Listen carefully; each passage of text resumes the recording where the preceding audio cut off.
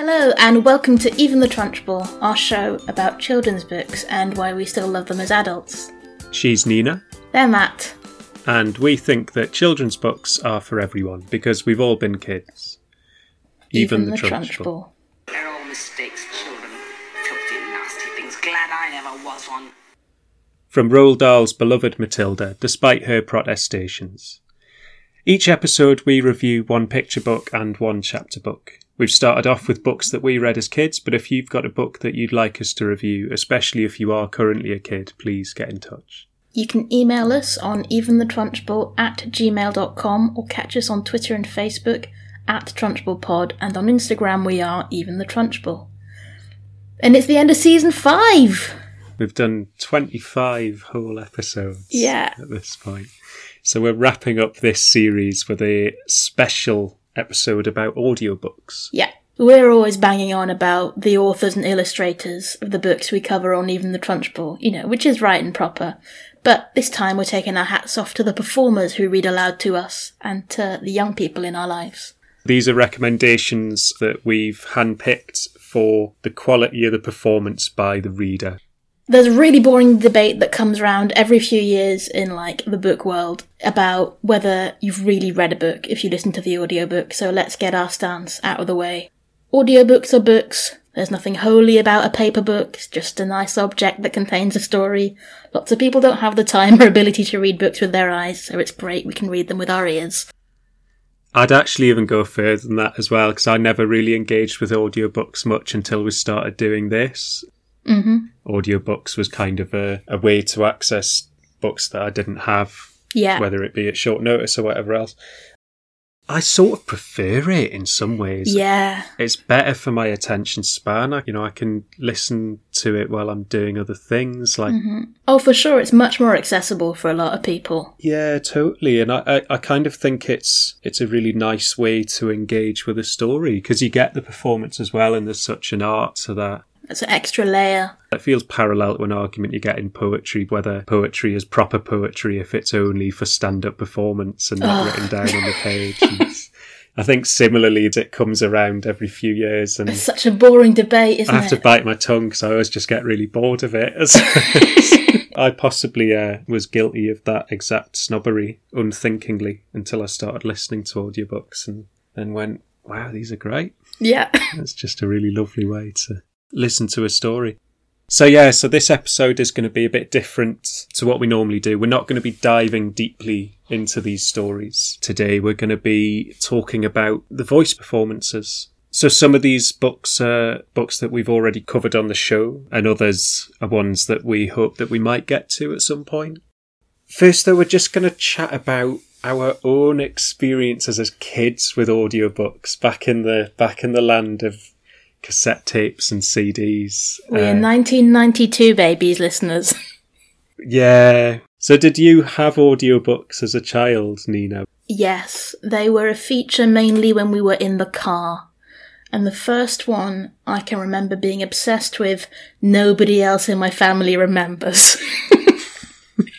So I had to do some digging to find it.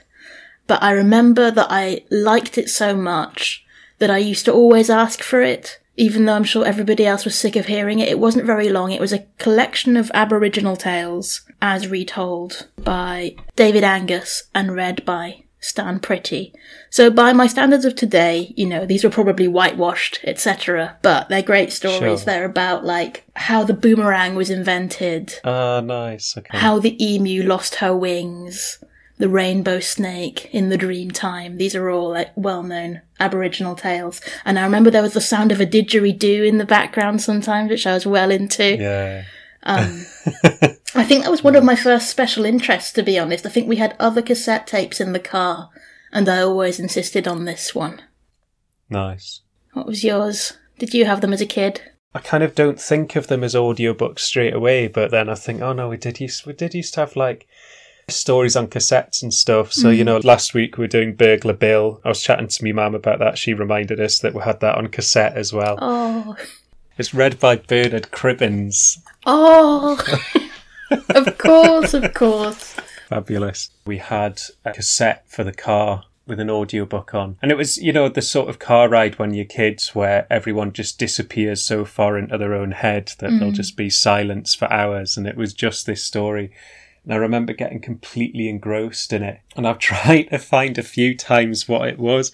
And what I thought it might be, having done a bit of digging around, is Animorphs.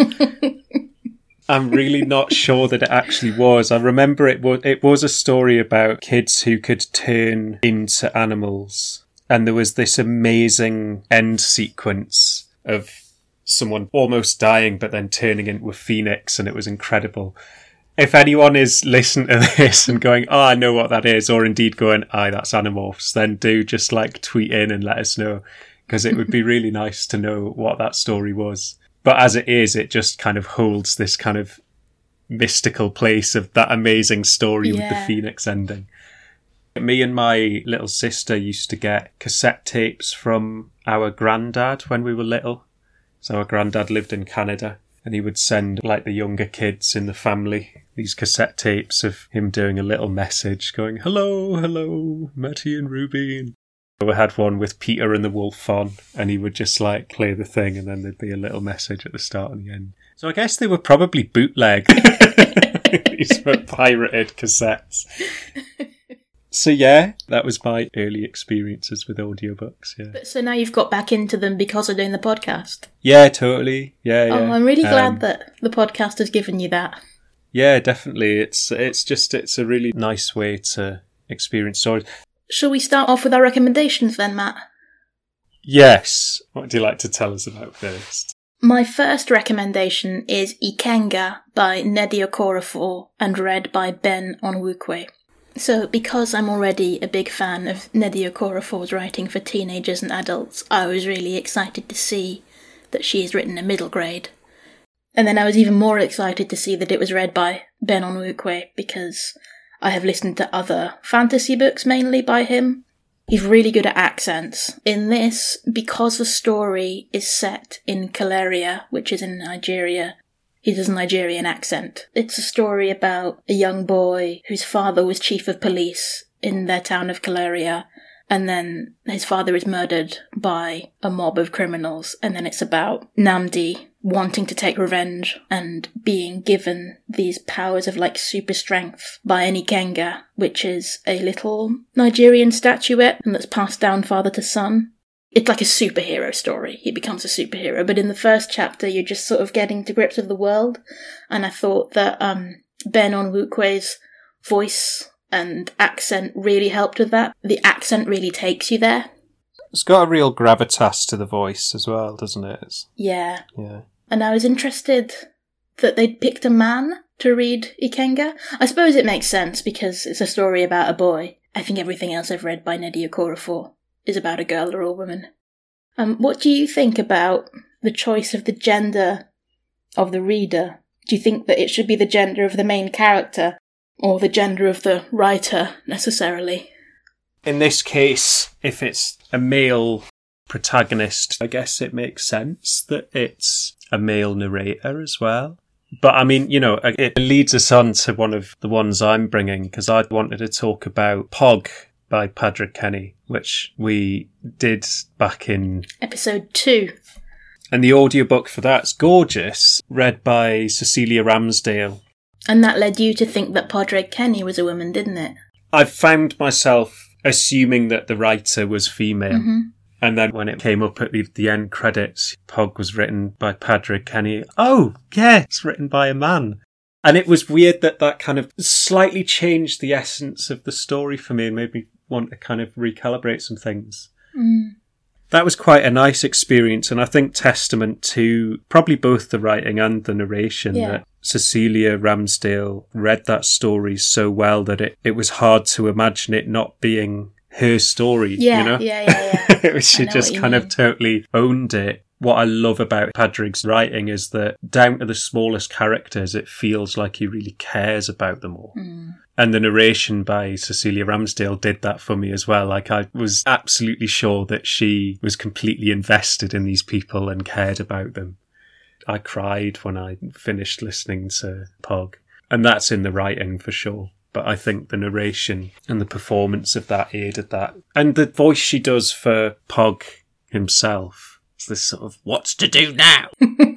I literally can't imagine him with any other voice. Yeah. She just absolutely nailed it. I think that's the thing maybe that gets underestimated with audiobooks as well. Like, it's not just reading a book, it's an acting job. There's a lot of creative decisions to be made there. Like, that creative decision of what Pog's voice sounds like is kind of crucial, and it's such a specific and weird decision that she's made that works so well, you know? I think that's become even truer in recent years during, like, the rise of the audiobook and Audible. If you listen to older audiobooks, it's much more often someone who's just reading the book. Right. And now, I think because audiobooks have gone mainstream and big business, there's a lot more acting involved. Yeah. But I think that's good, that's great. Yes, I think so. I think it adds something. Well, especially for children's books. Yeah, totally. Yeah. Totally. Shall we move on to our next recommendation, Matt? Yeah. So next one is one that I discovered from my library app. It's called Begone the Raggedy Witches. It's by Celine Kiernan and read by Aoife McMahon. It's a contemporary witchy story with some very interesting witches. Well, something I like about, like, modern children's books is that the witch as an idea has been reimagined in loads of cool ways, including in this one. So the witches in this don't exactly fly, they just swing from branch to branch, I guess like big gorillas. It's really creepy. It's really, really creepy. And Aoife's voice for, like, the creepy, spooky stuff is really good. And she also inhabits the thoughts of Mup, who's the main character, really well. So there's a bit when Mup sees the witches for the first time, and she remembers that her auntie said, if you see the witches ever, I don't care what they're doing, come and tell me, and don't tell your mum and dad. And then the narration from Mup's point of view goes, but I'd never imagined they'd be so scary, can I really not tell ma'am? I would highly recommend this audiobook. It's just got all these little reminders for you that it's set in Ireland, and the accent does that too. Aoife McMahon has otherwise done a lot of chick lit audiobooks, and so it's sort of interesting to see her doing something different. So yeah, highly recommend that one. Nice. The next one is going to be David Tennant. We put a call out on Twitter to ask people who their favourite narrators is, and David Tennant by far came out on top. Yeah, he was very much recommended by a lot of people. We'll put all the recommendations that we got in the show notes as well, because we got a few. You can see why, though, with David Tennant. Yeah. He just grabs you. Yeah. He's really good. He's just got a voice and a delivery that sort of demands that you listen. Yeah. It just compels attention. We're talking about the Wizards of Once series by Cressida Cowell, but he has done many other audiobooks for children. In The Wizard of Once, the narrator is part of the story, and it reminds you at the beginning of every book. It says, I too am part of this story, listener. Can you guess which one? I'll tell you at the end. He's really playing the narrator. He's really playing a character in the story. He gets to use his Scottish accent, which they didn't let him do in Doctor Who, so that's good. Oh yeah, he was English when he did Doctor Who, wasn't he? Why? Which is ridiculous, really. The Wizards of Once is the story about two children from different warring factions, and one of the factions is the Warriors and the other faction is the Wizards. And in this, the Warriors are Scottish. And he doesn't do that annoying thing that a lot of male narrators do, which is just put on a silly squeaky voice when he's voicing a woman or a girl. He actually goes a bit deeper, I think, for Queen Sycorax, who's this, like, terrifying baddie character. He just sort of does this soft, deep Scottish accent dripping with, like, malice and violence. It's really good. He also sings and screeches and screams in these audiobooks. Like, he's doing a lot. Will you tell us about the David Almond books, Matt? Again, coming back to a book that we've done on the podcast, The Boy Who Climbed into the Moon by David Almond, which is one of our favourites, certainly one of my favourites. And also The Tale of Angelino Brown which is another of David Almond's. So David Almond is quite close to both our hearts, I suppose. We had a lot of exposure to him growing up in the Northeast. You always forget that I didn't, Matt. I didn't grow up in the Northeast. You didn't? I'm very touched that you think I did, but I didn't. But yeah, and these audiobooks are read by Malcolm Hamilton in just a nice, thick, bouncy Geordie accent. Yes. And it's just lovely. And it's a kind of warm, slightly cheeky, chappy sort of Geordie, but completely authentic. The sort of Geordie that your dad's mates would speak. Yeah. So in The Boy Who Climbed into the Moon, he only uses that accent when he's doing dialogue, and he's sort of doing the narration in RP, which I think is a shame. But if you want a lot of the accent, go and listen to The Tale of Angelino Brown. Angelino Brown. That's how he says it. The Tale of Angelino Brown opens on this really amazing scene where a bus driver thinks he's having a heart attack. It's like really vivid and grabs you right away.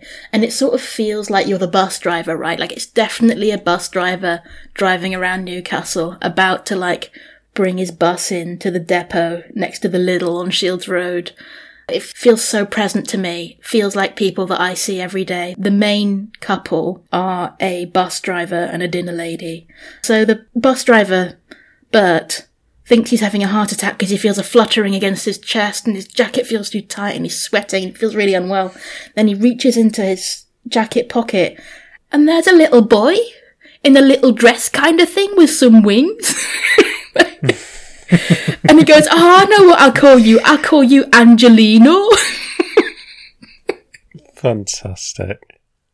There's a lot of farting in this book. Farting is the main trait of the little angel, Angelino. It's very cute. It's very Geordie. If you like The Boy Who Climbed into the Moon and want that, but like more and for a slightly younger audience, go for The Tale of Angelino Brown. Nice. So to recap then, our recommended audiobook performers are in no particular order. Cecilia Ramsdale, who performed Pog by Padraig Kenny. Ben Onwukwe, who performed Ikenga by Nnedi Okorafor. Aoife McMahon, who amongst others has performed Begone the Raggedy Witches by Celine Kiernan.